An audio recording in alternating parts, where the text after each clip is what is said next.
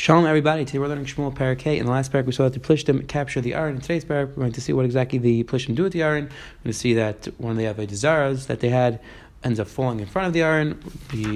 The Plishtim who had the Aron end up getting a plague against them. They end up getting hemorrhoids. They move the Aron. Whoever has it then, big magif against them. People in the city die. They get hemorrhoids, and we'll see that the Plishtim want to return the Aron. So let's jump right in. Parakeh pasuk Alf. Plishtim lachos Aron like kimayu Evan Ezer Ashtayda. They brought the Aron to Ashdod. Vichul Plishtim as Aron like kimayu. They said base dog and the Yitzigay dog, and they placed the Aron next to this Avodah Zara, which we'll see soon exactly what this Avodah Zara was.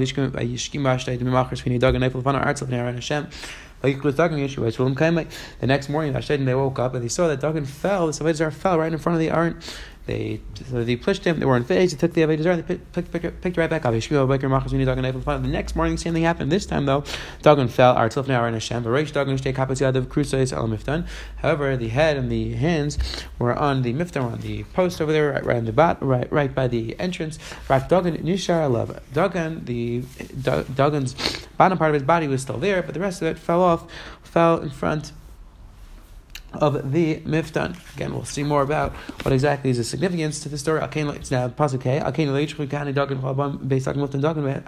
So therefore, they don't come. The priests, the people don't come. They don't step on that area because they think it's a holy spot. So Hakadosh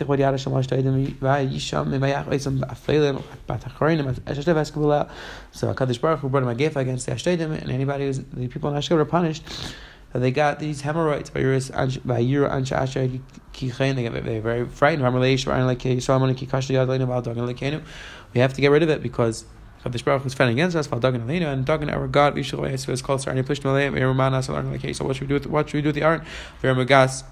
Use Aron like Israel, obviously it was Aron like Israel. Gas to bring it to us. So they moved the Aron to this other place. Hakadosh Baruch Hu brought his wrath against the city. Again, Hakadosh Baruch Hu brought him a gift against him. These hemorrhoids, the Mefarshim point out, this is an internal disease, very painful. Pasuk Yorei Shachas Aron Elokim Karn Vayikva Aron Elokim Karn Vizakar Kram Lemer Suleis Aron Elokim Yisrael Ami Senivas Ami. So now they moved the Aron to the other place, and people in that place started screaming, "You bring it to us, so we can get destroyed." It's called Aron Pushim Yom Shachas Aron Elokim Yisrael. They got together and they said, "You know, we have to send the Aron back. We have to return it back, so nobody else gets killed." Wherever the Aron goes, like Hakadosh Baruch Hu punishes them. Anybody who wasn't killed in the city got these hemorrhoids. Parak ends off that the cries of the city were heard to Shemayim, meaning the people in the city were very afraid because of what was happening, because they had the Aron. So going back to the beginning of the parak, the pasuk describes how the Plishtim brought this Avodah Zara to this. They brought the Aron, in front of the Avodah Zara. This Dagan, this Avodah Zara. What exactly is this Avodah Zara? So if you look at Rashi says Eitzel Dagan or Digon. Rashi says Demos also could this dog. It was a Avodah Zara which was shaped like a fish. So Rashi says it's shaped like a fish. If you look at the Ralbag, the Ralbag says that it was the Ralbag, and the end of Pascal says that this Avodah Zara was actually the face of a person. If you look at the Radak says from the stomach and down it was a fish, but from however, from the stomach and up, it was a human being, some form of a mermaid. So again, you have Rashi says it was a fish, the Radak says it was a mermaid, and Ralbag saying it was B'tzuras Adam. Rabbi Yaakov suggests what would be the pshat, that they'd be worshipping either a fish or a mermaid. So Rabbi Yaakov says that it must be that they lived somewhere near the ocean, near the water, and that's why they worshipped something which looked like a fish. But again, it sounds like according to Ralbag, it wasn't a fish bechlal. Moving on, the Psukim describe how this tremendous news happened, that this Digon, this Avodah Zara, fell and fell again.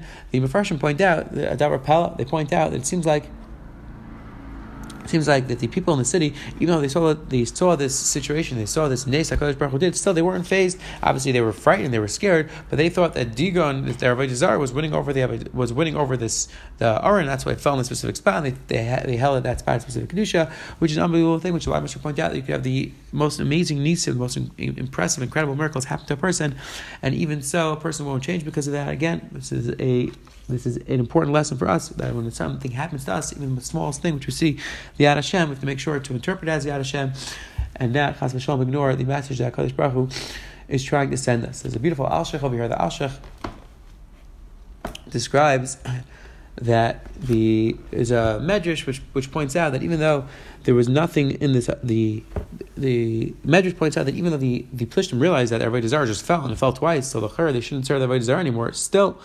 the non-Jews, the Plishtim, still service Avodah Zarah. Not just they service it, they were mekadesh, they were makish that place, that spot where the Avodah Zarah fell. They said that's a makom kedusha.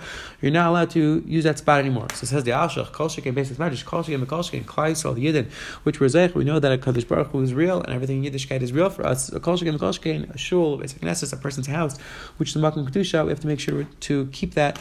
We have to make sure to respect it and keep it as a makom kedusha and give it the proper respect that it deserves. But Hashem, tomorrow we'll pick up with Parak Vav. Parak Vav is going to describe how the Plishtim are going to try to send back the Aron to Klal Yisrael. Have a wonderful day.